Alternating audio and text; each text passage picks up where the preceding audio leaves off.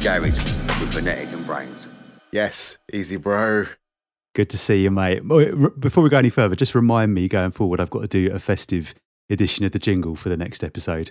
I was thinking get a few sparkly jingly bells and some tubular bells going in the background or something just to Christmas it up. I can hear it already. It's going to be phenomenal. Anyway, I am BrainZ live from the BrainZ Cave. I am Phonetix in my brand new studio over here. Moved out of Gotham City for this one. Very snazzy. I'm loving the guitars on the wall. There's no trumpets though, mate. Where's the trumpets? There's no trumpets. Yeah. No, they're in a box under the desk. I'm yet to unpack, but we'll get there. How you doing, man? What's new? You seen any new garage DJ themed OnlyFans springing up recently? No, not yet. I don't hunt them down. I didn't realise there was a lies. A plethora. As if I've got money to waste on OnlyFans, I've got to spend it all on tunes, mate. God. For sure. I don't know. Yeah. I don't know who's got the money to be paying people for. That's a gassing topic for another time, I think. Yeah, completely. Garage and OnlyFans, where does the intersection happen? Oh my God. Yeah, windy, lots of wind. God, blimey. It's been mad. Yeah, bin went everywhere yesterday. Yeah. But typical British weather thing, right? You know you're getting old when you're moaning about the wind. Well, it was just, it sounded like my house was going to come down yesterday. Anyway, it's been a banging month for music as always. Phenomenal tunes coming out. I reckon we should just jump into it, mate. What do you reckon? Yeah, agreed. Had the same battle as always, trying to whittle it down, but got there. So let's kick it off. And let's be totally shameless and start with one of my own because why would I not? So I'll introduce it, I'll let it play, and then I'm going to have to just let you do the talking on it because otherwise I'm going to sound like a right prick sitting there bigging myself up, aren't I? That sounds kind of backwards on it, but let's go for it. All right, introductions away then, mate. This is a tune by myself and Laura Alice, which is available now on Nuvolve. It's called Be Okay.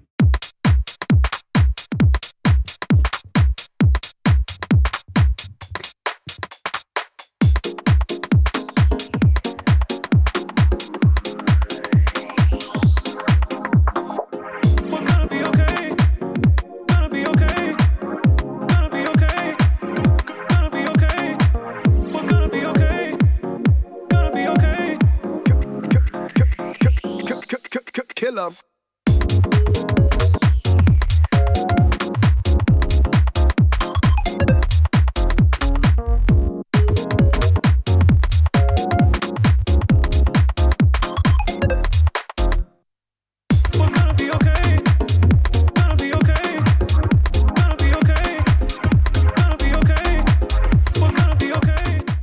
I could bop to that one all the way to the end if I wanted to. I was very much enjoying your head bopping, mate. I like the kind of side to side one. That's my favourite of the bunch. That's why that's the Saturday Night Live thing, isn't it? What is love? Anyway, mate, I love. So you've collabed with Laura Alice. You can hear like there's definitely a little bit of a different spin to the usual vibe you're bringing. I'll be completely honest. This song's been keeping me going. Let me explain. When I've been stressing out, literally in my head, I'll start hearing "It's gonna be okay."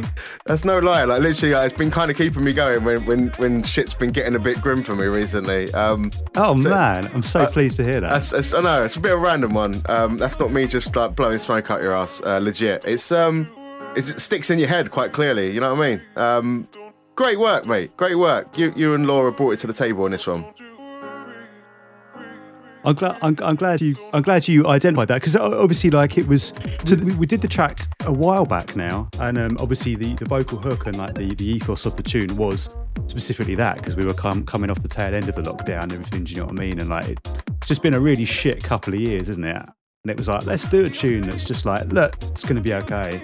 And so actually to hear you say that warms my heart, mate. Warms my heart. It's all good. How's it been received so far? It's been a bit of a mixed bag, actually. That was like one of the things when I kind of shortlisted it. I was like, it's definitely an interesting conversation to have.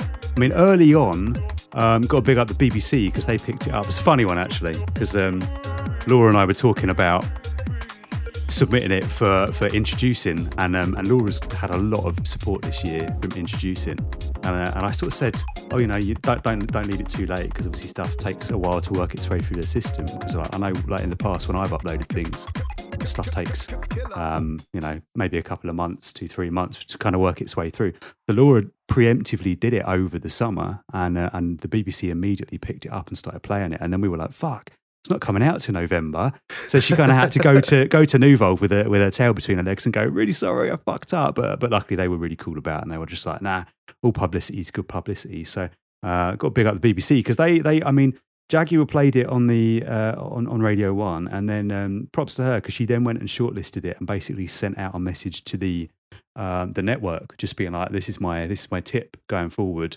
So it basically just got spun up and down the country on the BBC network and all their little regional stations, which is fucking cool. I've not had that kind of level of support with anything via the BBC before, so that was nice. In terms of like the scene, as it were, I know you hate the phrase "the scene."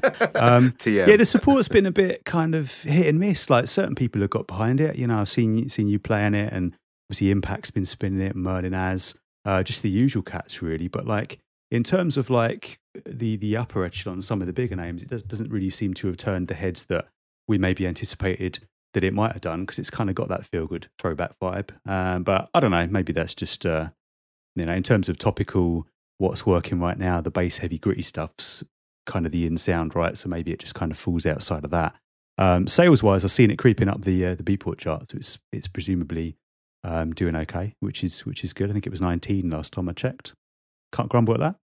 Happy days. It's not number one though. Come on, guys. You'll get there. I'm sure. I suppose it's weird. So, have you been seeing a lot of that kind of bass heavy stuff? Is what's the main kind of focus at the moment? Then seems to be. I mean, I did. I don't know if you saw. I actually name dropped you in that an interview me and Laura did with 909 Originals, and they were asking, if there was one specific sound that seemed to be kind of resonating with the ravers at the moment, and I think they also interviewed Scott Diaz, and he said pretty much exactly the same thing that we did, which was that like there's a lot of different avenues to garage at the minute. Like, obviously garage house is kind of popping off. I see like my kind of little jazz step niche is doing okay, and kind of has like a little tight fan base that are really into it.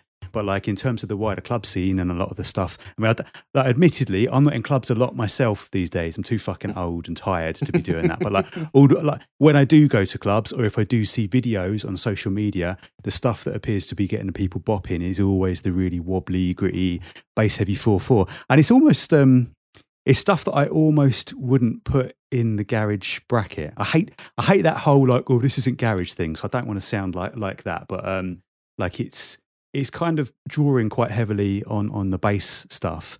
And I think AC Slater and Night Bass are at least in part responsible for that. To their credit, because fair play to them, is kind of mixing it up. I know we talked about Night Bass right some time ago, and we were discussing Culture by Hans Glader, and we were like, what's an American bass label doing putting a two-step tune out? And then off the back of that, like Oppidan, Badger, like there's just been a plethora of young talent from the UK that's kind of made garage that's kind of tailored to that sound, and it's shaping something a little bit different out of the scene. And I'm not saying it's a bad thing. It's just it's kind of taking garage off in a slightly different direction. It's interesting. Well, I mean, I think that's why I call what I play now garage and bass. Like, I don't say I hate the phrase UK garage because it's global, but I always try and say garage and bass, and the bass part I always classify as that kind of more lengier sound. Just the what used to be called Northern, and then is obviously mutated into those kind of savage, lengy bass tunes. But they tear clubs off. It's like when you're out on a night out, you've had a few juices, and you've dropped a few bumbles. When the big drop happens, that's going to set you off, isn't it? So I totally get it. For sure. I only wish I was young enough to be living that life still nowadays. I think from my perspective as such a diehard fan of the scene, I have no issue with that bass heavy stuff. And like you're absolutely spot on there, that like, especially some of the ones with the really big builds, and they've got the nasty gritty basses, when they do drop, they really kick. I think I'd like to see a bit more of a sort of a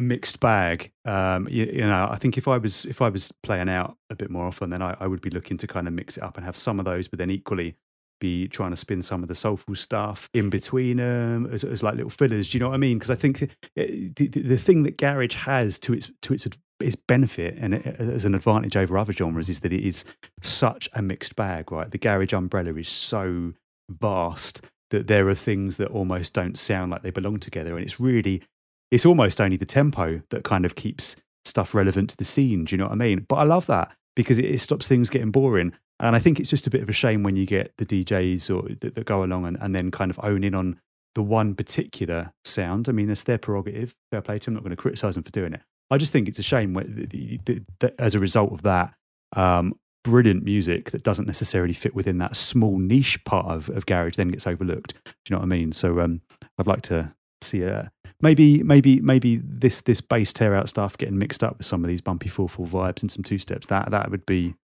in an ideal world, but maybe I think I'd like to see a jazz step night where this stuff is intersecting with jazz step. That's where I think it would be a better cross section rather than going the other way to the more savage. And then you've got a room full of connoisseurs, and it's just a different audience. Maybe I don't know. It's about just for sure.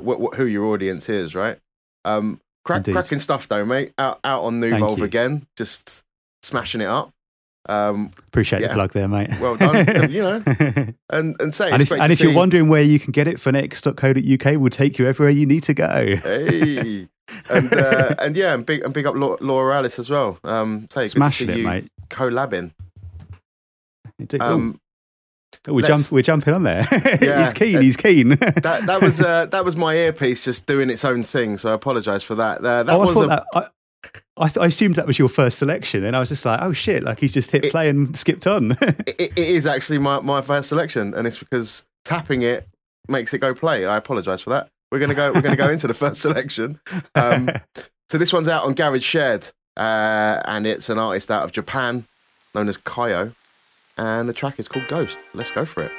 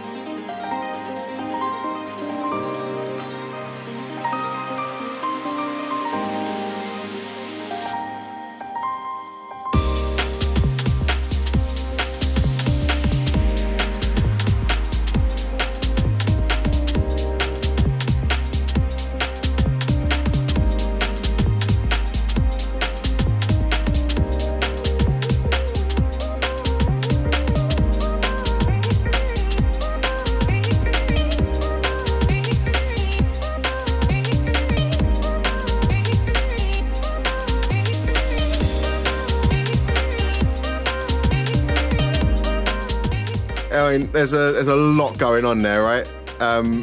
It's lovely. The intro, it's like a little glitchy kind of Friday the 13th chop up of the sample as it drops into the next part. Smart, great stuff. It's very jazzy, piano, lovely. It's a nice combination of chilled sounds. So yeah, I really enjoyed this one. It's probably been my favourite over the past month, and yeah, it's out on Garage Shared, and it's great get. Say Kaio straight out of Japan, and he's just been slowly bringing out more and more banging tunes, and this is kind of his pinnacle at the moment. So big up Kaio for this one. Big up Kaio. It's really beautiful. It's really I think you hit the nail on the head there. And there are certain things like those little glitchy bits and like the way that the vocals are chopped. There are tells that identify that that's a Japanese production, right? There are certain things that the Japanese producers have a tendency to do, and it's really nice to see that kind of interspliced into garage in the way they do it, because it's really distinctive. It's got a real nice way that it's put together. It's just a great track. It's really, it goes back to what you were saying before when we talked about like the mature stuff. It's like a real grown-up take on garage, and I could sit there and I could listen to that all day. It just makes me feel good. It makes me feel all warm and fuzzy. I like it. Is this on your jazz step list? I'm pretty sure it is, but I am going to go and double check that after the show to make sure it's not one that fell by the wayside. I think I put it on there. If I didn't, I fucking should have, and I will do. That's normally this one's on the Jazz Step list already. I'm pretty sure it is. I'm pretty sure it is. It's nice to see Garage Shared picking up on that kind of thing as well. Big up Garage Shared, because that falls. I don't know if it's fair for me to say it falls slightly outside of what I would normally expect to hear from Garage Shared. It's like, I heard it and I was just like, I wasn't expecting that. And it was like a pleasant surprise. Do you know what I mean? Yeah. They do obviously high caliber two-step stuff and they support a lot of the southern artists. But they had been going out there and looking for talent kind of globally, and they've obviously snatched up Kyo for this one. But yeah, you're right. Stuff like coming from like Badger and Aduki, they're all kind of more traditional two-step and say high quality. Not this just kind of. This is a more chilled, mature vibe, like we've said. So yeah. Well, they've got some jazz step out at the end of the week as well. Really? I wonder who the artist is that's doing that one. I'm not gonna be too shameless about it, but I would just say if you look on phonetix.co.uk, it would take you to where you need to go. That's becoming like a stock phrase for me. You haven't got a catchphrase. We need to get you one, mate. I don't know. Just slowly crying can be my catchphrase this week. I don't know. Nice one, man. Do you want to introduce your next banger? Well, hopefully my next tune will not make you cry too much. It's got a real nice feel-good vibe to it. So interesting that you mentioned actually about garage being global earlier, actually, because I've got 3 selections this week. One of them is obviously from right here at home. This one is straight out of New York, and I've got one from somewhere else later, which we'll go into. But straight out of New York, Matt Carey and, I don't know how you say this, Hien? Matt Carey and Hien with a track called Move to the City, and it's available now on Stay Bad.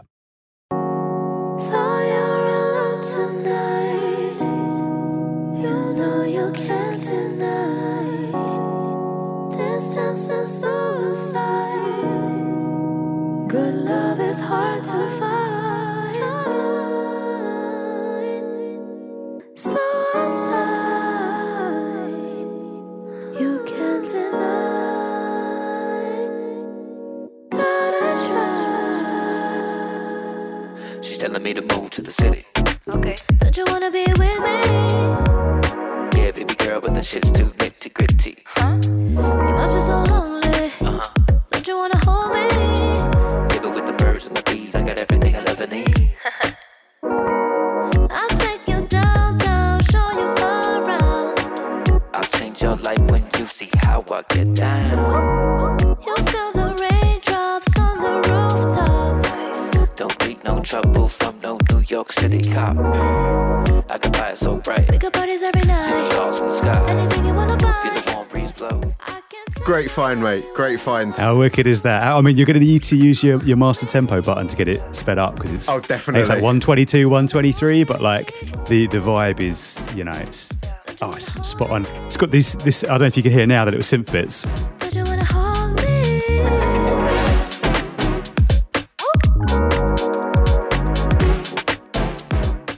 Those little synth bits just kind of made me think Disclosure immediately. Do you know what I mean? It's like they've taken some of the best bits of garage and fused it with a really, really kind of soulful chord progression. And it's just got a funky bass line, a wicked vocal, and then that little MC who kind of does a question and answer with the female. It's just all round, like the arrangement and everything is just really nice. I'm not sure, I don't know how well that would work in a club. Going back to what we were saying, I don't think it's really well suited to your typical garage club night these days. But I know full well that when I'm doing a jazz step night, that's the kind of thing I'm going to be dropping in. Do you know what I mean? And it will fit beautifully amongst the kind of thing that I go for. And yes, before you ask, it went straight on the jazz step playlist. How could it not? Of course. Why would it not? I really was not expecting it, mate. The way that it dropped, it come out of nowhere for me. Yeah. I didn't know what was coming. And the fact that you said it was American as well, their sound can sometimes be a little bit different. They're kind of doing garage, but not really doing garage. So yeah. It caught me off guard, mate. Wicked selection. You've said a lot about it. The MC doing a bad Snoop Dogg is probably the only thing that I'm a bit. Not sure about that. To me. But I feel like he's doing a bad Snoop Dogg. It needs that little, I mean, it needs that little contrast to the female vocal for it to work, right? I feel like it's quite. Yeah, it's distinctive. It's got character. Well, I guess you're either going to like that or hate it. It's like a Marmite type thing. I quite enjoyed it, but equally, I can see the point you're making there. I'm not saying I completely disliked it. I'm just saying it sounds like a bad Snoop Dogg. Yeah, but yeah, great find, mate. Great find. I'm definitely copying that one for my next show. Awesome stuff. Let's should we roll on to the next one? The next one, indeed. The next one is Marmite O'Clock. I suppose is the only way that when I first heard this, I kind of messaged Rob and was like, "What is this piece of shit?" And it's really, really grown on me. So let's just play it and see how it goes, isn't it? This is the fresh one from Hans Glader. This track is entitled Autumn. Well, big attack, massive one.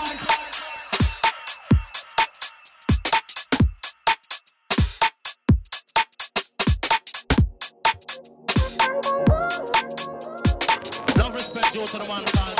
Yes, you must win a lot.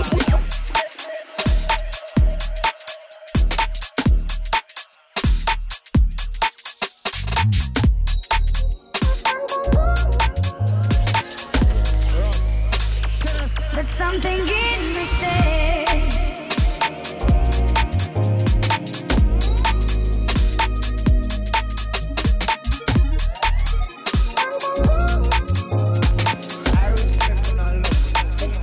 something in me says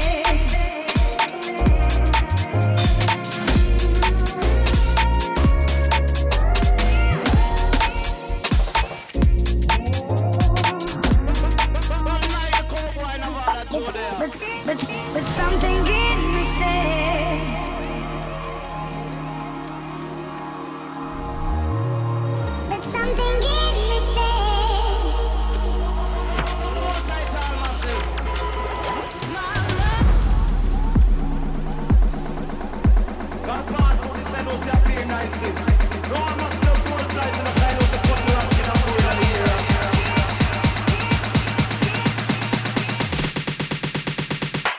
but something in me says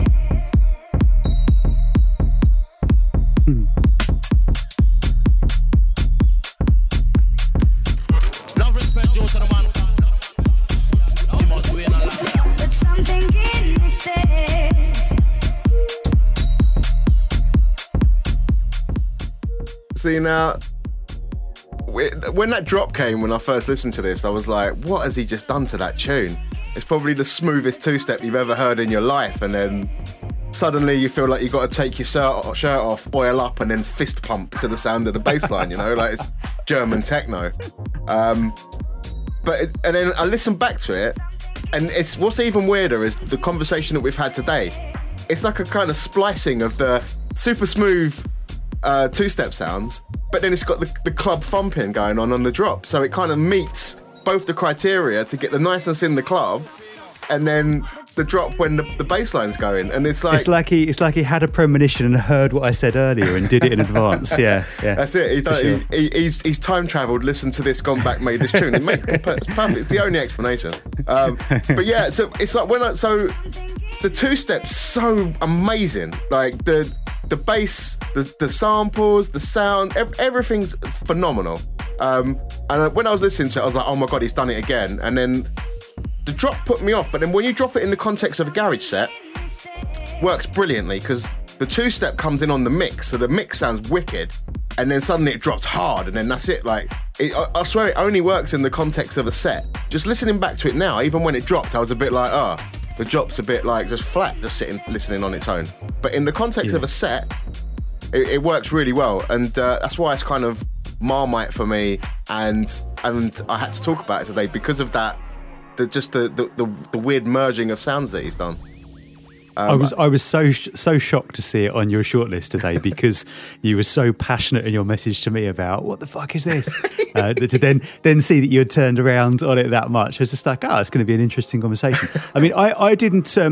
I liked it the moment I heard it. It's got those typical Hans Glader tells about it, and like you say, it's smooth as fuck, and I immediately liked it. I love that little vocal hook, and I like the way just before the drop he's got like the vocal hook pitched up ever so slightly. Do you know what I mean? It's almost like an answer. It got that bit got right into my head. I wasn't too sure, much like you said, I wasn't too sure, like the bit towards the end of the track. And I think what put me off more than anything was the volume, and this sounds really pedantic, so sorry, Hans, but it's the volume of that snare towards the end is just like a little bit too much for me. And even listening back to it then, it still grates on me a little bit. But all round, in terms of the way it's constructed, it's almost like a journey, isn't it? Like and I get what you're saying about like in the context of having it in a set. I'd be interested to hear that in a club, because I think it's the type of track, and there's a lot of tracks that we do discuss on here where arguably you can't really appreciate them until you hear them on a club system, right? I'd be intrigued to hear that. What strikes me about it is a bit odd, and I think I mentioned this when you messaged me. I mentioned it in reply to you. Was it's available on Wub Club, right? Is it Wub Club World or something? Yeah, Wub World Volume 1, I think it is. Yeah, Wub World Volume 1. Like, it's a real standout in terms of its styling compared to everything else on that album. And it's not to say that it's better than the other stuff on the album, because that's purely subjective, right? But it objectively, for me, in my perspective, and I'm not criticising Wub Club in this, it sounded a bit out of place almost on that compilation.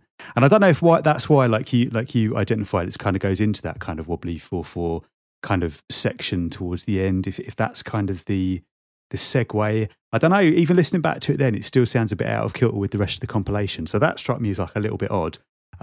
Equally, like, if he comes to you with a track that strong, and you're not going to say no to putting it out there, are you? So, mate, I'm glad they found a way. They knew they put it. I'm glad they found a way to get it out there, and yeah, having it track one, like you say, that's the first one people are going to hear when they click to preview the release, right? So maybe it's going to sway a few people, but top marks as always for Hans. I'd like some clarification, please, Hans, on how he got as good as he is. Right, because I looked into Hans a little bit, right? And I know me and you, last time we discussed him, I think last time we discussed him in detail on the podcast was when we played Culture, right? And we identified the rhythms in that, like the percussion, how kind of creative that was. And I think if I recall rightly, when I did a bit of reading on him, he started off as a drummer, right, at a young age. So that explains why his percussion is kind of quite creative in the way, like the rhythms he uses and stuff. But I don't like to try and age people. I've seen pictures of him. He doesn't look that old. And he's so fucking good. It's almost frustrating for me. It's almost frustrating for me to go to listen to it and go, how did he get this good? I'd love to know like a little bit more of the backstory, because as best I can tell, like from what I've looked at online, he's fairly enigmatic in terms of the information out there that's available about Hans Glade. I'd like to know a bit more about his story. So we need to get him on here, it sounds like. Yeah, that'd be a good. I'd like to just sit down and ask him a few questions. I had some minor interactions with him on social media, and that seems like a nice enough fella. If you hear this, Hans, please give us a bit more background, because, like, this year he's done some. Like every time we talk about Hans Glade tune, we're just like fucking out. It just blows me away. Absolutely. I'm going to stop gushing. I'm going to stop gushing now. I'm going to stop gushing now. All right, well then let's move on to the next one. If we're worried about gushiness, you're really excited about the next one, and I am too. I am excited about it. I listened. I heard this, and I just chanced across it. I didn't really know. I hadn't heard of like Claudilia. Right, I was familiar with that name because I think she did something on The Voice, and I know she's got a fantastic voice. So I was intrigued, but I don't necessarily associate her with garage. The artist on the remix is called Bass Trick. Not familiar with him. Didn't really know what to expect. Clicked it, shit a brick, and immediately thought, oh my God, I have to play this on the podcast because I want to see Greg's reaction to this. I've listened to it on loop since then because it's fucking brilliant, and I'm going to stop talking and play it. And then I'm worried because there's a lot of pressure here for me to react to this properly. Well, I'm worried I've overhyped it now, because if you don't react with one of your trademark head bobs, I'm going to look like a right tit. This is Claudilia with a track called Habanera. It's the Bass Trick remix, and it's available via Orchard US.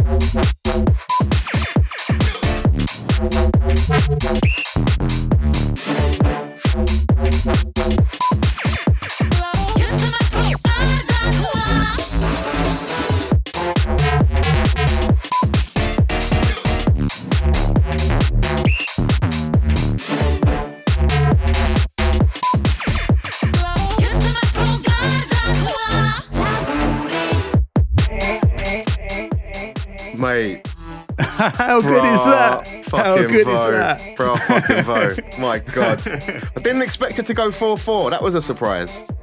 Mate, it's so creative in the way, like it starts two-step and then it's got that breakdown and the little flamenco guitar comes in and that makes you go, oh, right, cool, it's going down that route. And then it drops and then it's got that little vocal cut on the drop, which threw me. And then the bass kicks and it's just, and even like as you progress through, like the way he spliced little bits of the vocal in there and like those little sort of retro rave stabs in there as well. It's just all round fantastic. Here he goes again. Oh. Bass Trick presents Global Street Love it. The random whistle just in there. I mentioned before, actually, like, because obviously you said about garage being international, and obviously we've kind of moved around the globe a bit already. So this guy, so Bass Trick is French. Oh, wow. Yeah. Which and he's apparently typically known for trap. So I don't know like how deep-seated his roots in the kind of like this kind of bass-heavy 4/4 thing is, but it's a fucking brilliant offering.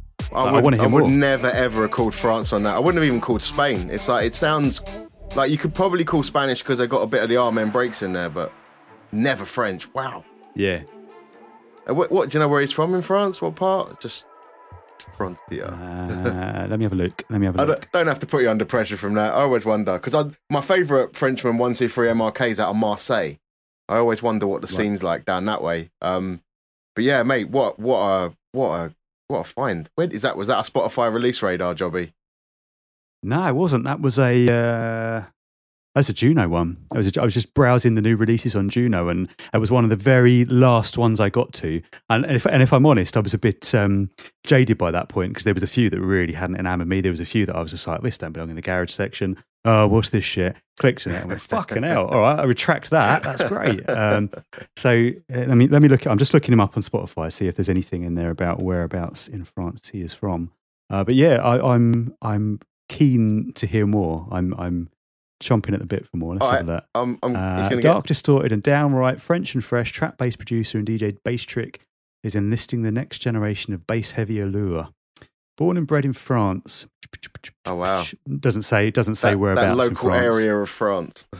He's got. I noticed. You know when you go on a Spotify profile and it tells you where the listeners are from. So he's got quite a big fan base in Los Angeles. He's got quite a big fan base in Paris. So that might suggest Paris. It says here at the bottom, Bass Trick has sent a barrage of crowds into frenzy at Lollapalooza in Paris in 2019. I don't know. Maybe he can hear this and give us a shout. And yeah, I got some new fans in us, I think. Anyway, right? Definitely. This instant follow on SoundCloud, and got to check the back catalogue for that one, man. What a find. All right, how are we doing for time? We're about 35 minutes in. Let's go on to my last pick, and I've got to work out how to play this one because it's 6 minutes long. So I have picked a genre surfer, is the only way that I can kind of describe it. It's probably not 100% in the garage kind of realm, but it's out of Sydney. And it is by a guy called Friendless. This is a track entitled Rush.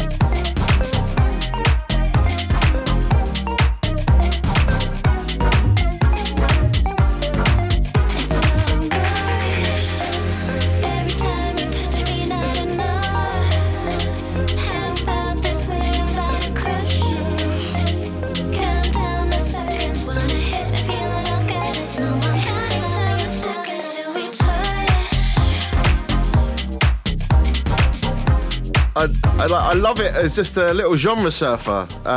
It's obviously it needs a bit of pitching up if you're playing it out in a garage set, but Yeah, a rare kind of housey pick from me.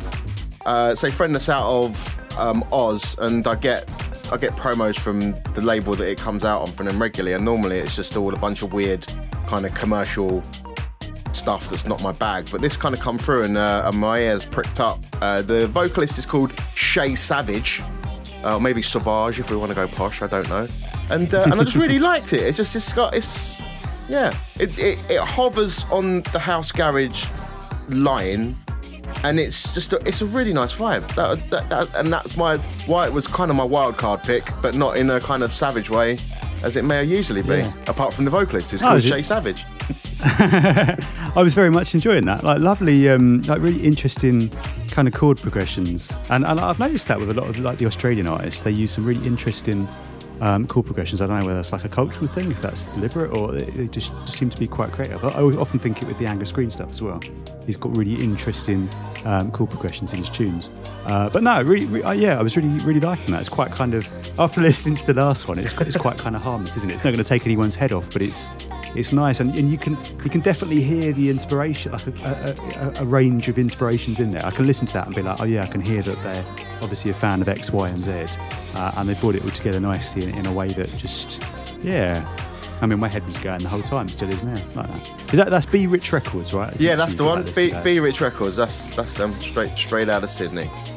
Nice work. I like it. Good pick, man. Yeah. Cheers, man. All right. Let's enough of that then. Thank you, Miss Savage. Shall we round it up with our final in the rest of the best, as it were? I was about to jump straight into Forgotten Gems, but no, yes, best of the rest first. I understand why you're excited for that. We've got some bangers today, but yeah, let's go for it. One for one, all yours. I have Soul Mass Transit System with a track available on Instinct UK called Wine. It's just retro, dutty speed garage with bass that takes your face off, and I fucking love it. Nice. I've gone with a artist called Fraxy, and it's a tune called Eden. It's a bit of a wonky, weird one. Again, just surfing genres, probably at 125. Check it out. Nice.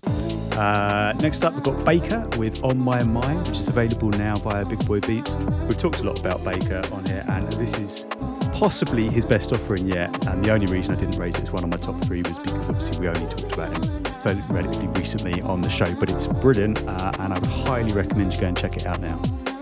Fantastic work. Big up Baker. My next one is by a couple of veterans. They are called The Veterans, and this track is called Candyman.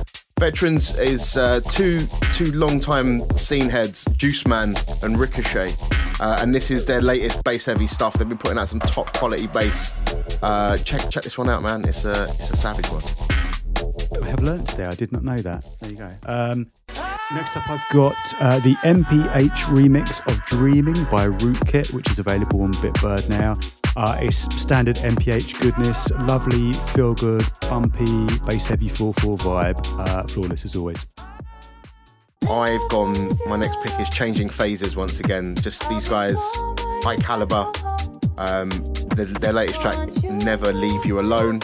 Wicked UK garage, as always, kind of doing that funky house versus new school garage vibe. Absolutely love it. Changing Phases are in the running, as one of the top acts of the year for me. I think they've been consistent with, consistently releasing quality stuff, and I love that choice. Next up, I've got Love in My Heart by Dante, which is available now on Sunday Flavors. It's a real good slice of feel-good 4/4 garage house. It's a Sunday flavour, as the label suggests, and it just makes me smile without fail. Biff the vibes. I've gone for a pick with Daffy. This is off of this Special Series Volume 2 album. The track's called Settings, and it's kind of breaky, bassy goodness. Check that bad boy out. I've got the new tune from Kells, which is available on 440 now. It's called Stay True. It's a lovely blend of sounds and real creative arrangement. Really can't recommend it highly enough. Went straight on my Jazz Step playlist, and I've been listening to it on loop the past few days.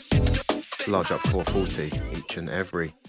I've got another genre surfer in my next position. This is Snake Hips. They're a little bit commercial, but they've released a tune called All Over You, and it's sampling 702, you don't know, and it's just really, really nice. It's again riding that line between garage and house, but done really, really well, and yeah, I've really enjoyed it. Check it out. Snake picks. Next up, I have Gold from Sensor, which is available on Steppers Club. Sensor is brilliant. He's been on fire in recent times. Everything he puts out hits the nail on the head, and this is no exception. It's a sort of retro throwback stepper, as you might expect on Steppers Club, but just a real nice vibe to it. Highly recommended. Mate, Sensor has been underrated for a good few years. Wicked producer. Agree. Yeah, agree with that. I'm back with Oppadan. This one's a freebie, and she has done a remix of a remix. She's rehashed Friends Within's Renegade Master rehash to put her own garage bass spin on it, and it's wicked. Freebie from Oppadan SoundCloud, I think, somewhere. Check it out, grab it, play it, spin it, and be happy. I'm guessing I probably won't be able to find that on Spotify to add it to our playlist, so I will substitute it for something else by Oppadan. It's not like there's a shortage of brilliant stuff to choose from, so we'll find something. Definitely not. Next up, I've got 4X Cameron Bloomfield with Going Nowhere. It's the Selector remix. Selector, another one who's always consistent. I think when you give him a good vocal to work with as well, it really brings out the best in him, and he's laid down some really nice keys on it. It's the keys that really grabbed me from the get-go with it, but all in all, it's just a solid production across the board, and yeah, another one highly recommended. I've definitely been listening to that one lately. Selector always getting the thumbs up from me, mate. So last one, he's back again, Mr. Para. Shooting Stars. Just what can you say about this tune? Just the samplage again, on point. Para's done it. Yeah, wicked. I can't give it any kind of sentence that will give it justice. You have to listen to what this guy's done to this tune. Wicked things. Big up Para. I think that's it. Good stuff. Oh, that was a solid little selection of, garage is good. I think especially this time of year is always a good time for garage, right? Because like we identified last time, all the labels panic and go, no one buys records in December and January. Let's release all of it now. And you end up with just like an influx of brilliant stuff. And it's a strong time for garage anyway, but especially the end of this year, I'm feeling good about it all. And yeah, so keep them coming, lads. So let's forget about this rubbish new school stuff. let's have some memories of years past. What's your pick this show for the Forgotten Years? I've been itching to pick this one for my Forgotten Gem for a while now, because there are two tracks that really stand out to me from the history of garage that I would say are my favourites. One of them I identified the other month when we were discussing Para, which was the one with Robbie Craig. If you really tell me if you really love me, love that track. This is the other one. It takes me right back to 2006, being at Herbal for the Prolific Club Nights, which was MJ Cole's club night for anyone who missed it. It was pure vibes, and this track is just the epitome of that. This is the MJ Cole remix of Hello There by Cage Baby, which was available as a joint release between Prolific and Southern Fried. And I'm going to shut up and let you enjoy it now.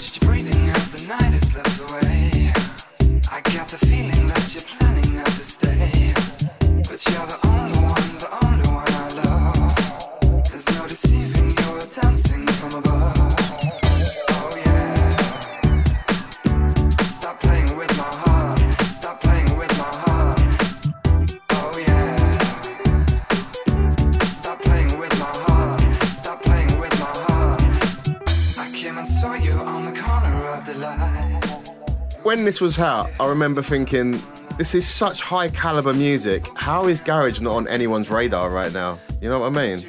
Yeah, absolutely.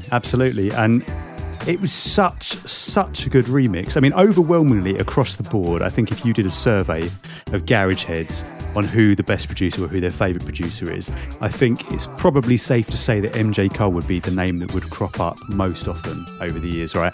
And I think this remix is a prime example of why, because when you listen to the original, and I don't want to rag on Cage Baby because obviously like his vibe is completely different to garage. When you listen to the original and then listen to this, you go, how the fuck did MJ Cole get to that from the original? Because it's so different. I mean, like the original Cage Baby version doesn't really even have a hook. There's no chorus on it, and MJ kind of took that oh yeah bit and kind of, do you know what I mean? Stop Playing With My Heart made it into like a little hook. It's genius. And it's got all of those trademark MJ tells. I mean, I think the thing that made me fall in love with it above anything else is that high-pitched whiny synth that sounds like it's pulled straight off of the track with Jill Scott. I can't remember what perfect. It sounds like Perfect Pitch, right? It's a similar kind of synth line to that, but it's one of the few tracks that I can listen to that I could dance to. I mean, I have danced to it many times at Herbal. Actually, I can sit here and I can appreciate it to the level, and I don't want to sound like a soppy bastard here, but it brings a tear to my eye. I've literally sat here and like that tune invokes that much emotion from me that it brings tears to my eyes, and I can't say that about a lot of garage. I can say that about a lot of music. I can't necessarily say that about a lot of garage tunes, but that track just takes the nail and just fucking hits it so hard you can't even see it anymore. Do you know what I mean? It's just lovely across the board. I can't say much more than you have, mate. One of the favourites of the Prolific lot that came out. I mean, was there any kind of bad eggs in that era from Prolific? I don't know whether I could pick one. They were all smashers. It's true. Yeah, it's true.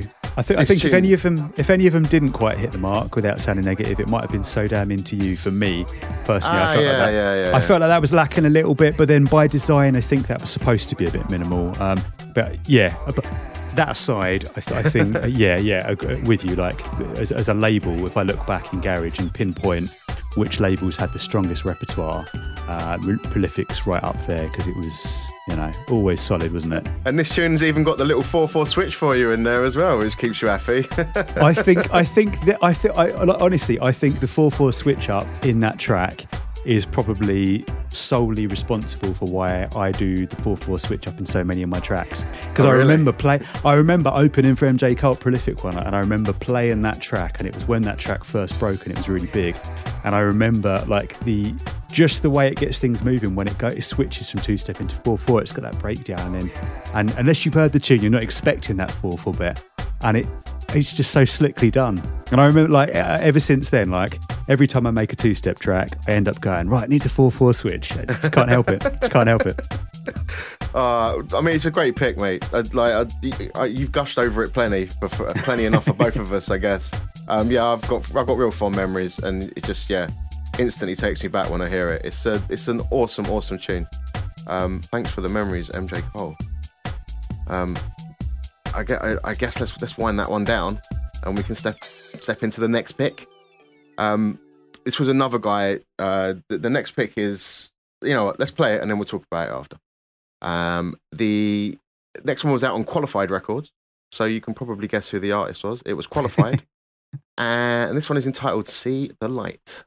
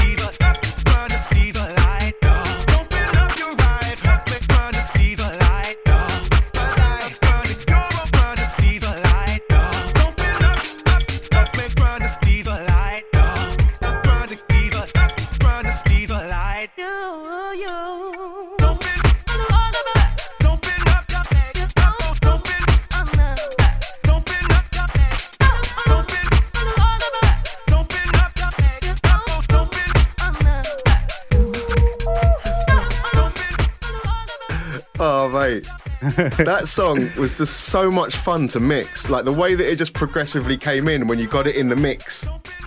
And each of the different parts of the tunes just layered on top of each other, and then the vocal cuts start coming in. It was just so much fun. And then just when it drops, it just gets you going. I mean, Qualified had some wicked tunes out around the Lost years. And I remember when I first heard of Qualified, I heard of him when I was on London Underground way back when, and it was everyone like, oh, Qualified, he's a producer, he makes music. I'd never heard any of his stuff, but he was kind of like one of the main names at the time. When I was on radio, it was Qualified was the guy that was doing things because he was making tunes.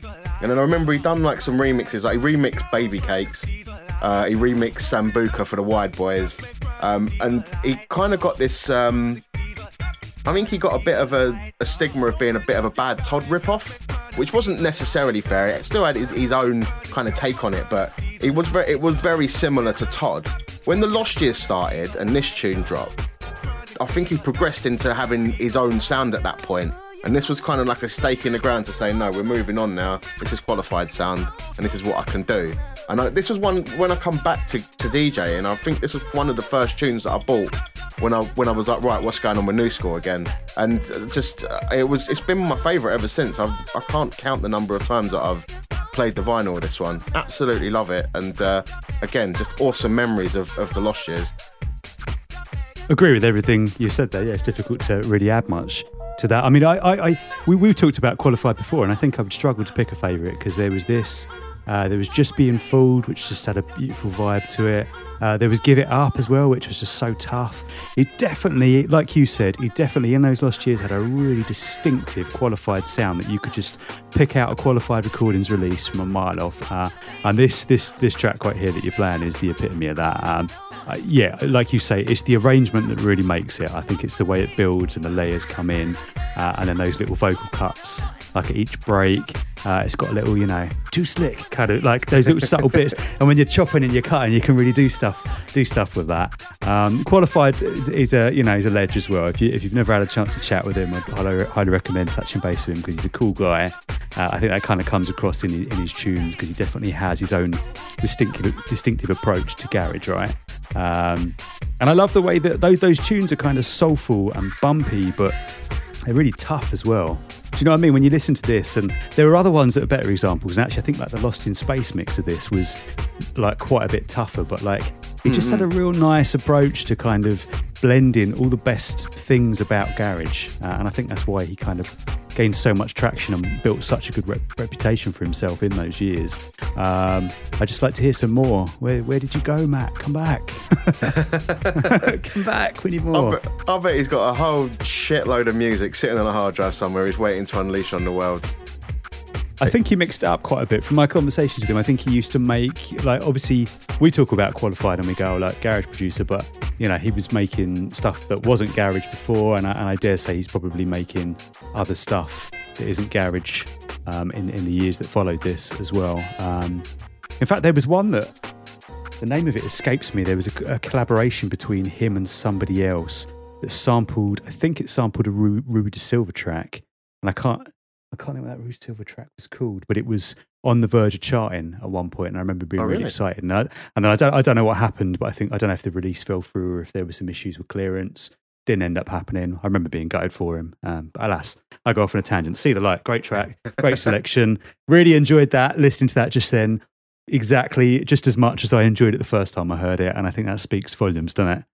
Yeah, completely. It's nice. It's nice to hear it because I'm so used to hearing it in the mix. It's nice just to hear it on its own as well, Yeah, just take the time to listen and appreciate it. That's the thing with DJing. Like you don't necessarily take the time to sit back and appreciate the tune as a whole, do you? No, so it's really nice. not. It's nice to get the moment to just break stuff down like that, for sure. So that was fun. Let's should we go into our gassing section of the cast? We've got an interesting topic you brought up. One, I refer to it as Johnny One Plays, and that's probably more of a dismissive term that I would call a Johnny One Play, a song that I know I'm only ever going to play once. I guess your issue is that every song is becoming a Johnny One Play. For sure. It's something that gets bandied about on social media a lot, and I saw that a big man from Point Blank posted up a status about garage in general the other day, and this was one of the things that kind of came off the back of that. It became a bit of a talking point on Facebook. There was a lot of people going back and forth with differing opinions on it, but it's a real... Yeah, it's definitely a thing, and it's definitely been a thing for a long while, and I don't think it's specific to garage. I don't want to criticize anyone or come off negative kind of highlighting it. Just an observation, because the point of the status originally was like, what is garage? What's holding garage back? And this is a topic of conversation that I remember being bandied about on Uptown as back as like 2003, 2004. We forever were debating this. Definitely one of the things that plays into that is the fact that the digital era and music having less monetary value in general terms arguably makes it more disposable, because you aren't paying 7 or 8 quid. When I look back to my vinyl days when I was buying vinyl, I remember paying 14, 15 quid for a tune, but I was damn sure going to absolutely rinse the fuck out of that tune because I'd paid that much money for it. If you're paying 99p, sometimes 79p for some of these tracks, they don't hold that same, there isn't necessarily that same thing inside you that's going to make you be like, right, I've got to fucking hammer this track. But moreover than that, I mean, I don't, part of it obviously is the value, the monetary value.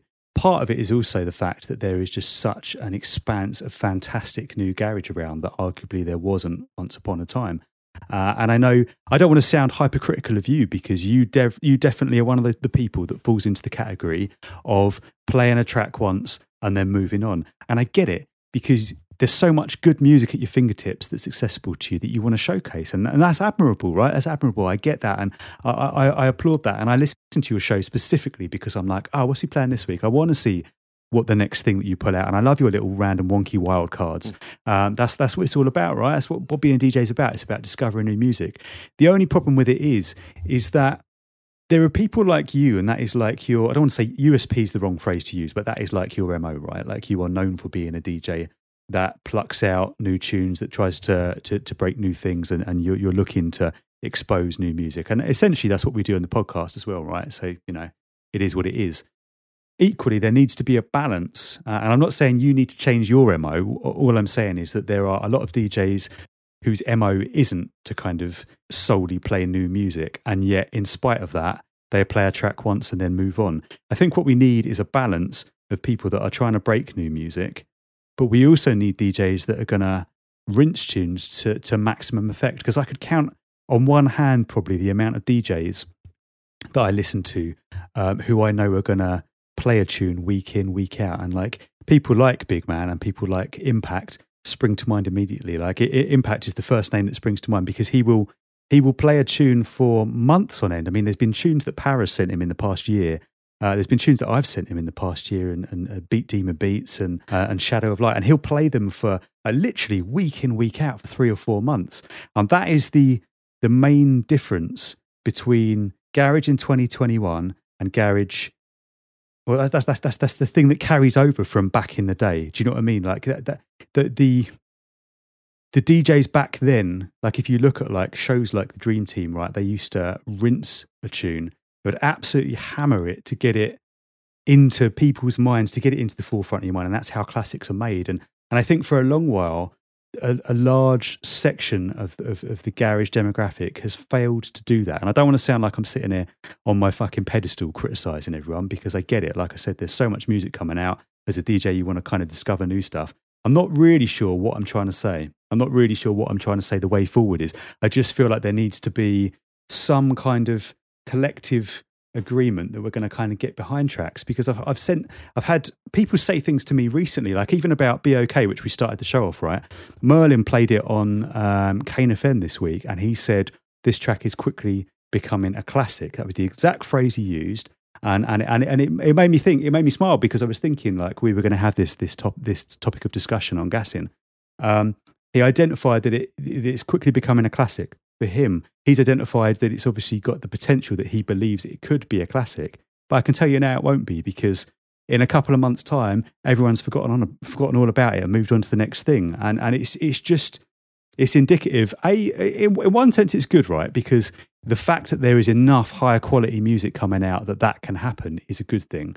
Equally, and I identified this in that interview that I mentioned you in to 909 Originals, it's just a shame that there is stuff that is so high caliber that is flying under the radar. Like even looking at this year, some of the tracks we flagged on this show, like All Right by Sammy Verji, like Spend the Night by MPH, they have the potential that if you took them out of 21 and you dropped them into the late 90s, early noughties, they could easily have become classics. They could have crossed over. They would still be getting played now. But this time next year, is anyone going to be playing or talking about those tunes? They'll be long forgotten. And I think there's a large demographic, a large chunk of of garage producers that are, and again, I'm not criticising them, but their work rate is so high, it's become the norm. And I think this also kind of piggybacks off of what I was saying about music being disposable. It's become the norm to put out several tracks a month. And I don't want to name names because I don't want to seem like I'm bitching about anybody, but there are certain producers where their work rate is so high, they put out so much material that I personally do not have time to appreciate one release before the next release comes out. And that's a real shame for me because I know those guys are solid producers and I know there will be tunes that they've put out that I would damn well love, but I never get the chance to damn well love them because by the time I've kind of come across that release, another 3 or 4 tracks have kind of come out. So I think there are 2 issues at hand here. There are the fact that DJs aren't playing tunes more than once, and then there's the fact that labels and producers are bombarding with DJs to music to the point where they're unable to. And I don't know how in 2021 you kind of take a backward step and get away from that. This is a conversation piece that I've debated with multiple people. I was talking with Dom Scott about it recently, and he was saying about how ridiculous it is that you have to put out that much material. And he was saying, actually, like, I think there's merit in putting out less material, but just making sure that you're working with a label that is really going to hammer that release and really make a point of that release. I'm not sure that it's that simple because I think the labels have just a harder task on their hands as anyone else does of trying to market themselves and their music. I think you're just kind of up against it these days. I sat down the other day, right? And I mentioned to you before in an earlier podcast, I've been so active this year in terms of what I've been producing, stuff that I've engineered, stuff that I've remixed. I reckon, in a ballpark figure, I've put out over 50 tracks this year. There's 52 tracks, there's 52 weeks in a year, right? So when you put that into context, that's fucking mental. It's ridiculous, and like back in the day, it's ridiculous. You wouldn't have to do that back in the day to get by, right? But it's almost like, I feel like in order to stay relevant, it has become a necessity that your work rate has to be that high. And that's just a crazy position to be in. I was talking with one of the labels I worked with recently about one of my recent releases, which the label thought was really strong and kind of didn't sound a million miles from a previous release that we put out over the summer, which did quite good numbers. And they're like, I don't understand why that release just went by the wayside. Just it was there and then it was gone. But the level of music that's coming out and the fact that people aren't getting behind it in the same way just makes it almost it's almost like an impossible Rubik's Cube to solve. I don't know. Do you know what I mean? I don't know the answer to it for sure. It's a new world. It's a new kind of landscape for music. I mean, way back when I was like in my late teens, early 20s, I was skint, and when you're paying 7-8 quid a time for a vinyl, you can't buy every single thing that's ever come out. And I remember going into like the record shop, Uptown Records mainly, and I'd listen to like pretty much everything that's on the shelf. Like I get to the point where he's like, you've listened to everything, and I know because I know that I had to pick tunes that wouldn't be Johnny One Plays because I didn't have the money to keep buying music, so I needed to pick a song that had longevity. And sometimes that would mean I'd pass over songs that other DJs might have been playing at the time, but purely my pocket couldn't afford to keep up with kind of the trends. But also you had less to pick from back then. I mean, garage was a genre and it was one shelf of music that was changing from week to week, but it's nothing like the volumes we've got now. The ability to constantly self-publish and make music in your bedroom, mix it, master it, ship it off all yourself if you was talented enough, which plenty of people do.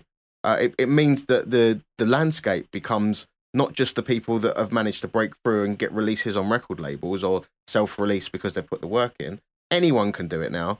And it means that you've got just all of this talent getting heard that wasn't getting heard before. And like you've said, it means that there's so much music out there.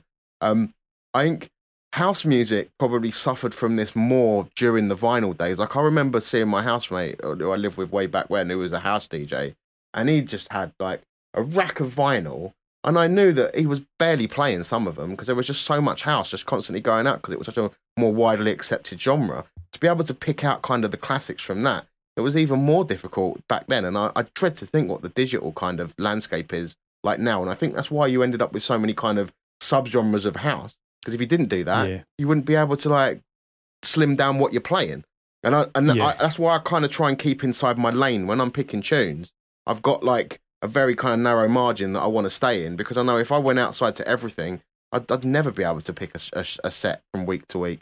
I know that there are DJs that try, like you said, Impact's trying to do it. There's a guy on my station, Man Like Dan, who's been a big supporter of me for many, many years. And I know that he tries to push tunes more regularly, like, and play the same thing every show to kind of keep that kind of momentum and not just have it as a throwaway track, because he knows, right, this thing is such high quality, you need to give it a bit of airtime. Are people doing that kind of in the big leagues? I don't know. I mean, obviously they have to do that for commercial radio, but I like. Does that mean that now we have to do that in our genre? I don't know. Like, it's like you said. I think you probably need some DJs that are doing that as here are the kind of big ones that we're supporting. And if I was playing out regularly, I know that I'd have to have that sort of selection, because I'd be playing it out to a crowd, and it wouldn't playing live on a radio show is two different things. But I don't play it anymore. I'm too old and fat, so like I don't get the opportunity to do that. I also know as well, I know lazy DJs that will rock up, they'll get booked, and they'll rock up to a gig with a USB they haven't changed for 6 months because they just can't be arsed. And it could be, they're trying to kind of keep songs alive and push them solidly. But no, there's also a lot of laziness at that level. So I think there's a massive gap to get that kind of curated longevity set, be that live or, in mixes somewhere. But I don't know who's the person to fill that gap. It's a tricky one, isn't it? I mean, there's a couple of things that you identified there. First off, I'll address that point, because I feel like when EZ left Kiss, that was, for me, that was a real dark day for garage. I always used to like listening to his show, but EZ was a really good example of someone who found a really good balance in terms of doing this. Like, I know, like, his track selection used to get bandied about on Uptown, and people used to say, "Oh, he's lost touch," blah blah blah blah blah. Ignoring that, right? He did a really good job of picking out some of the new stuff and doing a weekly rotation where he'd play new bits. But if he liked something, he would fucking hammer it for months at a time. So to have that, have someone of his caliber on a station of that magnitude, of Kiss's magnitude, every week doing that, did work wonders for those tracks at that time. And I feel like perhaps that's what's missing. And that's not me criticizing anybody that is on that station. I don't want it to come off the wrong way. But we're just basically missing like a focal big name who is finding a balance between new stuff, but also repping those ones that need repping more than once. I don't know whether I'm making sense. Yeah, no, you're making sense. But he does his New Volve radio thing. So he's got his New Volve radio show, right? But the New Volve show the New Volve show is almost in line with what you're doing. I mean, obviously you're playing a very different selection of tracks, but the playlist on that, in essence, changes each week. I mean, you could argue that obviously he usually has a few old bits in there. Maybe you could swap out those old bits with some of the more recent bits and just play them more than once. You could make that argument, but he's doing his thing, and New Volve's picked up a lot of steam, and there's obviously a reason it's picked up a lot of steam. It's obviously a formula that's working, right?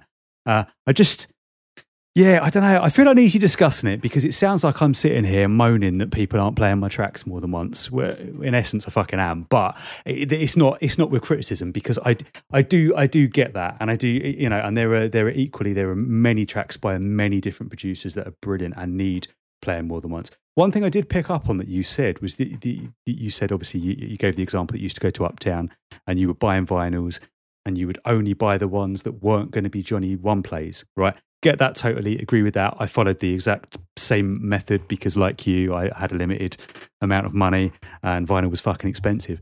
The issue, I think the difference is, the thing that I'm highlighting here is that there are tunes that DJs are getting, that are picking up on, that aren't Johnny One plays, but are only getting played once. That's the issue. Do you know what I mean? Like a track like, just as an example, it springs to mind because it's one of the strong tracks of this year, but All Right by Sammy Virgie is not a tune that you play fucking once. That's an absolute tune that needs to be belted week in, week out for a while. Do you know what I mean? And it's just such a shame that that track was so big over the summer, but it's almost a thing. It's a thing of the past now because he's since had Quarantine done, Dagger. He's got the new one out with MPA. Do you know what I mean? And actually, it's an interesting one. Highlighting Sammy is a good example because I respect him massively. So I don't mean this in a negative way. He's not someone who's been as active as other producers have been this year. Do you know what I mean? His work rate has been a lot lesser than someone like MPH or Tough Culture, for example. Those are two guys who regularly put out a lot of music, and yet I'm still using him as an example of somebody who has had to put out more tunes since that big one, and as a result, that tune is kind of in the past. You know, if you dropped that tune back in the day, it would have gone on getting played for years. I don't know. I feel like I'm going around in circles here. Yeah, we're not really because I don't know what the answer is, mate. I don't know how to nail the answer of it. It's so difficult. I think because I can't see a way how you can focus on these tunes and then it's like, it feels like it's like a river of music that would just flow over you and you'd miss it all because you're focusing on what's happened before. And it's like, I don't know, I'm in such a habit now of like, I want to see what's new and fresh and not miss anything, that you just get into that habit of not playing it again. And you're right, it's like the Hans Glade bit from earlier in the year on Night Bass. I've only ever played that once on radio, and it's one of the greatest tunes of all time, you know? But then, if like the last live-ish set I did for Hootenanny Brixton, I went down and did like a web stream thing for them. And because I'm not doing a radio show, it allowed me to kind of pick out like a selection of tunes, and it was like the last couple of years from that point, I'd picked out all the favourites and the biggest and the baddest, and it's those sets there where I'll start to do replays of the best things. And me personally, I'm not doing enough of those kind of other sets that are not a radio show. I think for me now, a radio show and a live set, they're the differentiators of whether it's a Johnny One play or you're playing the best of all time kind of thing. I even played some old school bits in that, which is a rare one for me. But I wanted to do a kind of full yeah, mate. Mr. Brains. It's got to be done. Could you? How can I do a set and not drop Todd Edwards as I am, one of my favourite tunes of all time? You know, like. Just didn't expect you to say it was all. Yeah. No, I mean, you've highlighted a point there. You know, maybe I'm focusing too much on radio and not kind of giving enough weight to other sets and club sets. I don't know. I think, you know, going back to what we talked about earlier in the show, it's very clear that there are certain vibes, certain little niche subgenres of garage that aren't getting repped in the club sets, though. So if you're not making that really mainstream bass heavy wonky 4/4 that's kind of satisfying the festival and club scene, you're making music that's getting played once. Do you know what I mean? It's almost like, and you mentioned when you were talking about house with the different subcategories of house, and I don't want to say that this is the way to go because I hate pigeonholing things, but it's almost like garage might, and this is obviously going to be a contentious thing to say, I'm fully expecting people to at me, it's almost like garage might benefit from splitting into little sub-brackets, or at least being listed in different sub-brackets. You know what I mean? It's almost like you need like a focal garage site that identifies two-step, 4/4. Do you know what I mean? And kind of breaks it all down so that people can kind of own in on a certain kind of vibe. Because I mean, obviously, that's what's happening with Garage House already, right? You've got quite a large group of guys who've kind of tired of all the bullshit and the politics and gone, fuck it, let's just do our own thing and we'll make music that kind of sounds the way we wanted it to sound back in the day. We'll carry that over. And that's what they're doing now. And they almost exclusively shop on TrackSource, and all of the label releases are exclusive to TrackSource, and like TrackSource is like a little focal point. It's almost like TrackSource is kind of geared towards Garage House, and that's obviously working for them. And it's almost like you need that to be the case, but across the board. I don't know. I don't fucking know. I feel like I'm just sitting here rambling like a bitter old man about it. But I just feel like we're missing you and part every of the other puzzle artist here. is going through the same thing, Rob, mate. You're saying that you're only getting one plays. Everyone's only getting one plays. It's such a shame, man. I mean, like Sweet Love, right? The Sweet Love release with Brendan Mills and Cherise Stanley is a prime example, right? In essence, I don't want to go into the politics of it because, long story short, the release got fucked up, so it didn't come out when it was meant to. It's now, for anybody wondering, and this is a shameless plug, but I'm going to do it anyway, it's now coming out on Riddler on the 7th of January 2022, so put that date in your diaries and be ready to spend your coins. But in essence, like, we had anticipated it was coming out end of October, start of November, so I did a lot of promo a month or two back, sent the track out to a load of people. Well, there was two issues here, and one of them's a different talking point, which we'll discuss on a gassing topic later down the line.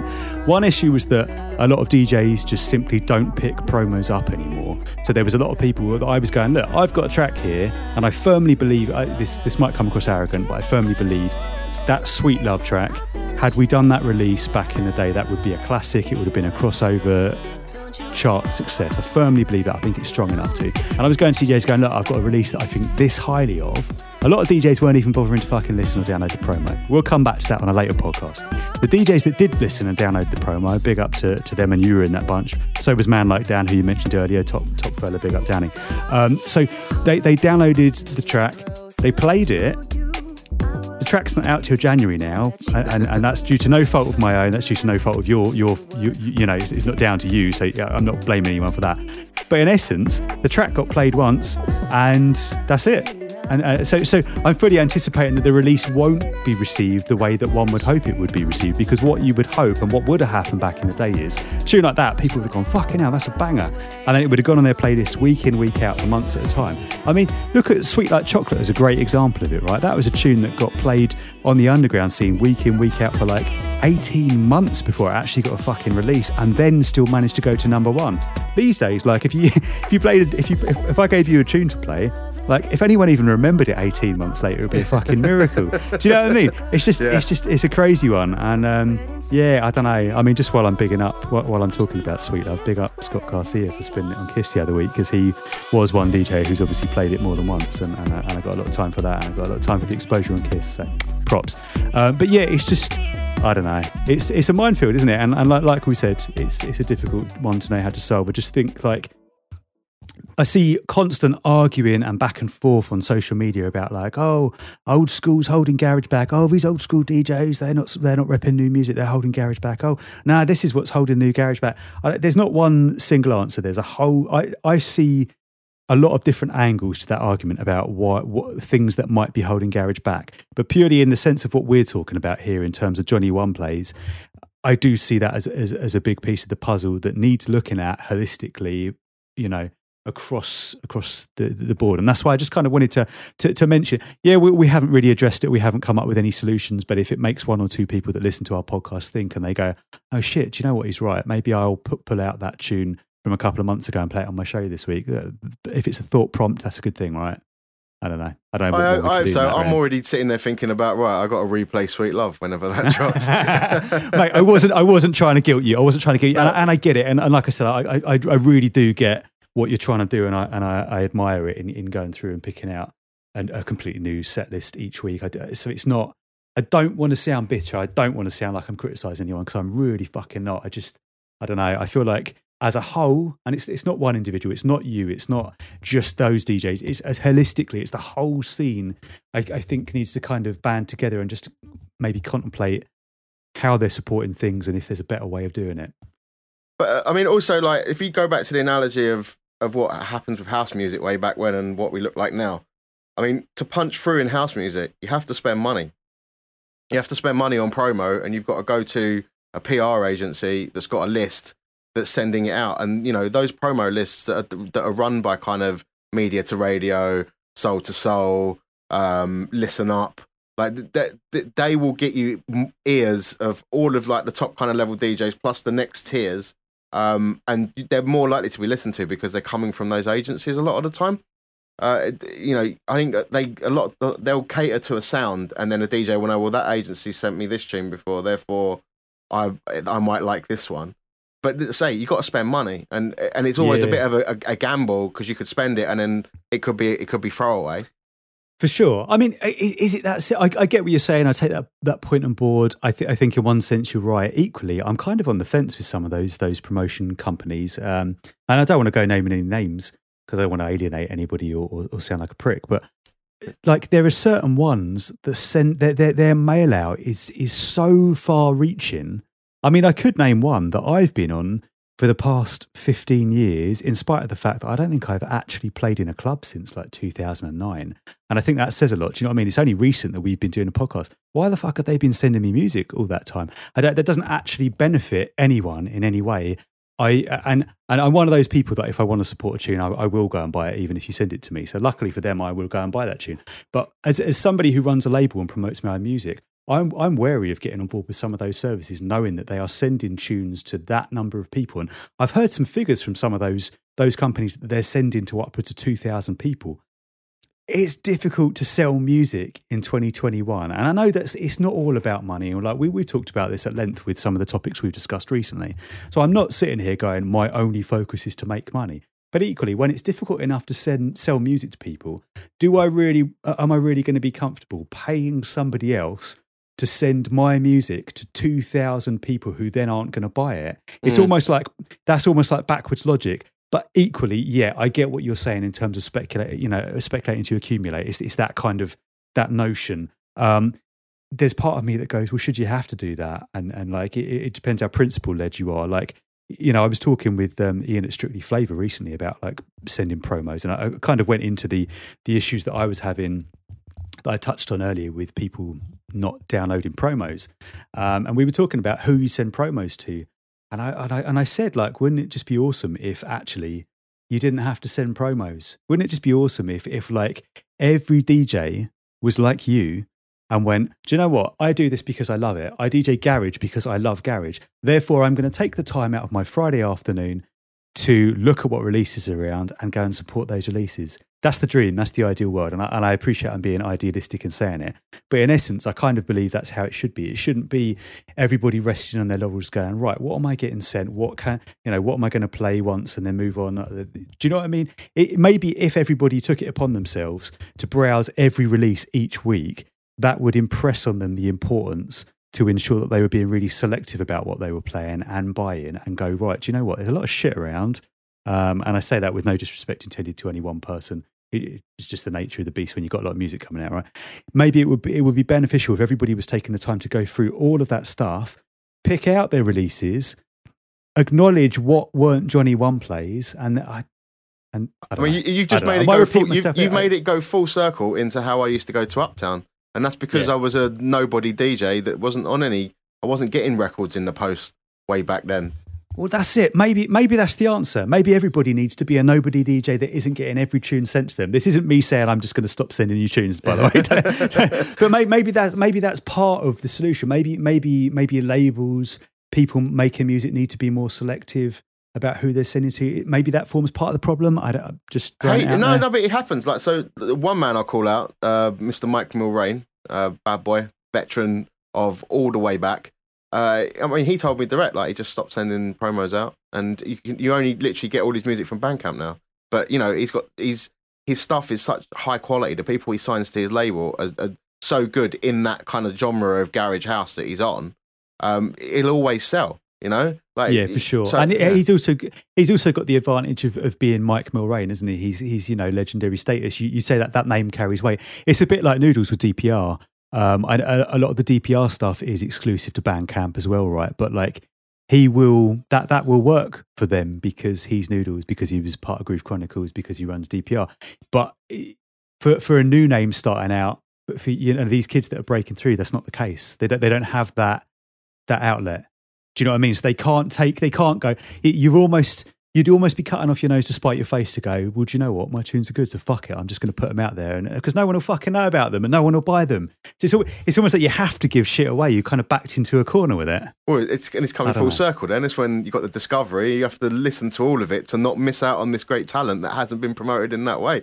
There's a whole bunch of swings and roundabouts as to why it happens that way and what you're going to miss out if you don't listen to everything and play everything that you possibly can that you like. It's so difficult. It's a real proper minefield. And I'm sure it upsets a lot of producers that they put all of this effort into this music for it to get discarded after one go.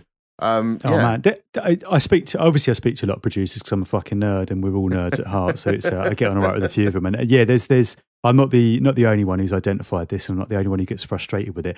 I'll tell you what is interesting actually is that there are certain producers, and it would be very easy to scoff at them for being a bit formulaic. And I mean, we talked about a couple of producers that I would potentially put into this bracket who almost are template based in the way they create their tracks, and they kind of recycle elements.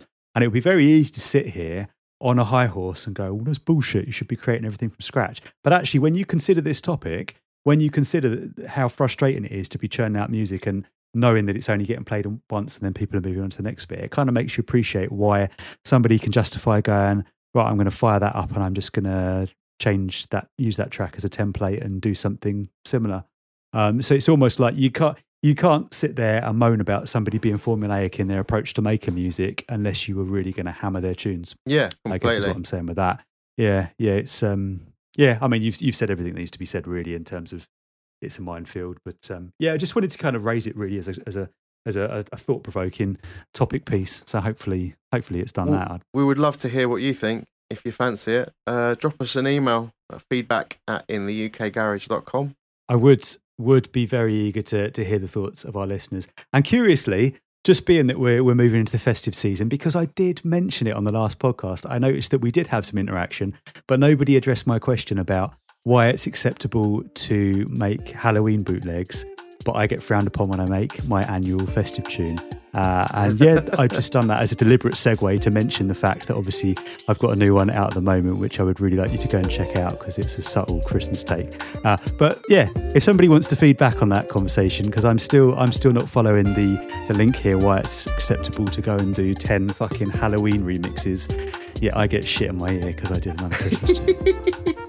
And it's not like, do you know what pissed me off? Somebody made a comment to me about it the other day about a fucking Christmas garage, right? I will go back to my earlier comment where I said, I reckon I've put out over 50 tracks this year. I put out 50 tracks and you're going to fucking moan at me and try and infer that I'm a joke because I put out one Christmas track. Fuck you. Fuck you. Go and listen to it. It's even a subtle one as well, deliberately. Do you know what? I'm gonna go back when we do post-production this. I'm going to overlay my fucking Christmas track over this so you have to listen to it. I'm glad you're not bitter at all, Rob. That's great, mate. That's great. That's cool. I think we can wrap it up there, mate. We've been running 90 minutes. We had a good old gas. So you said we had some feedback. We didn't get anything to the email box this week, though. I don't think, right?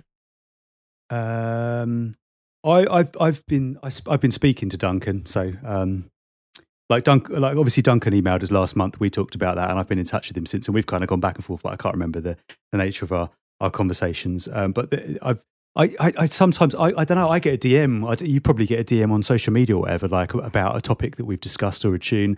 I'm always getting them. I really should start making a list of what people have said to me, so that at times like this, when we don't have emails to hand, at least I can go, well, you know.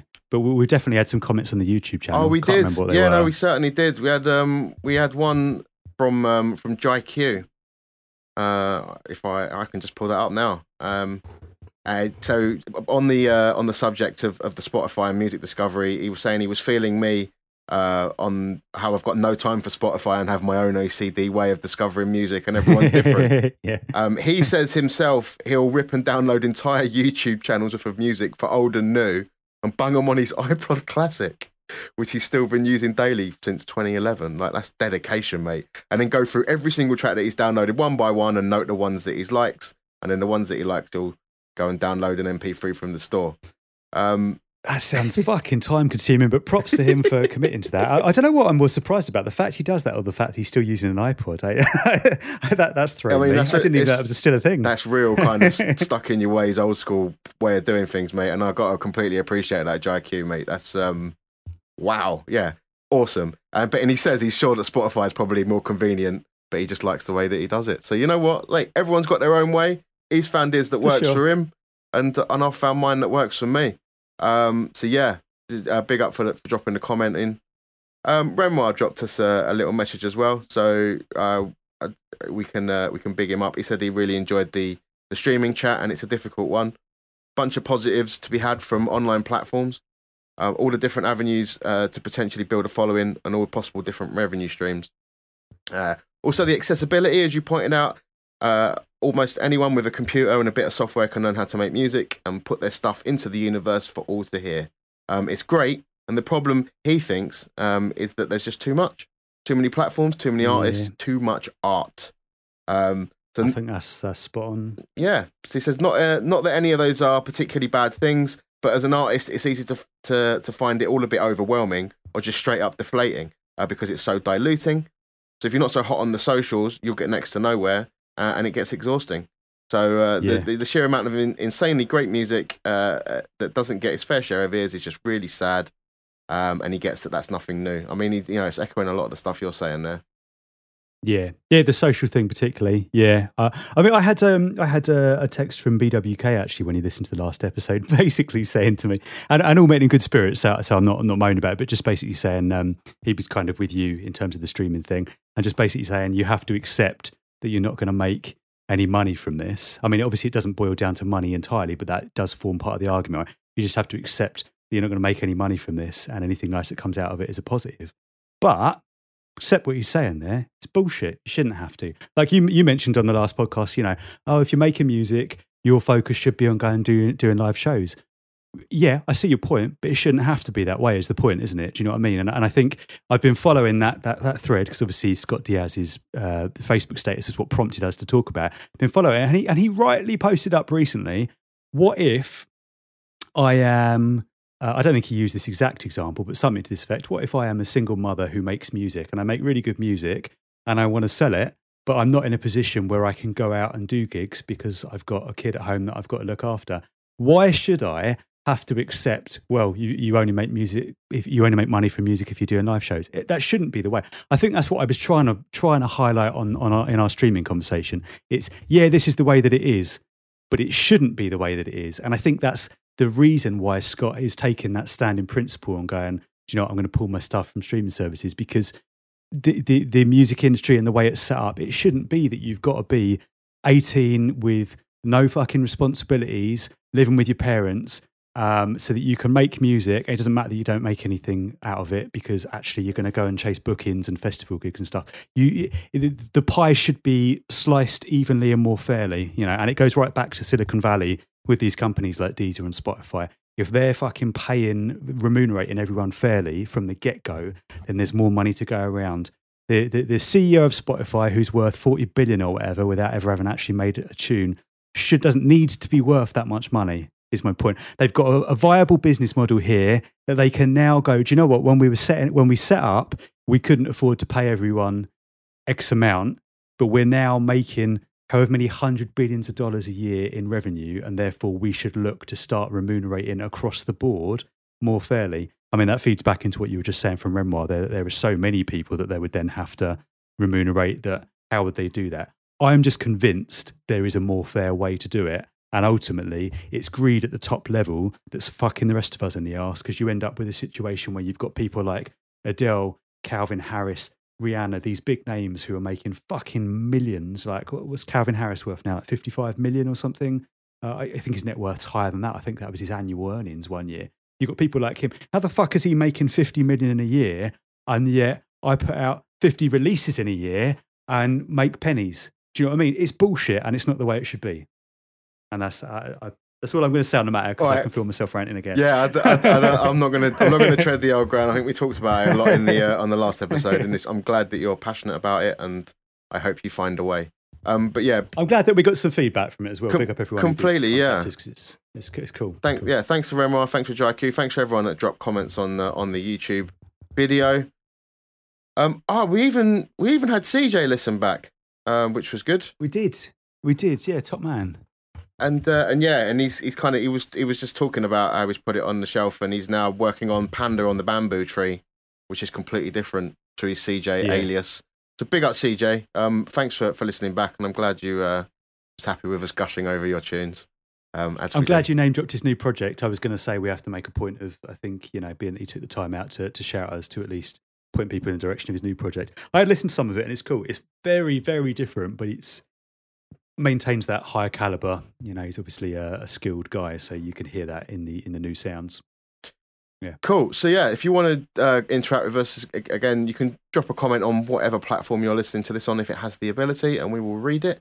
Instagram us, or just send us an old school fuddy-duddy email, feedback@intheukgarage.com. If you still use email, it probably sounds like fax to you now if you're some sort of Zoomer or whatever it is. I think we're good there, mate. Thanks again, as always, for spending time with me, mate.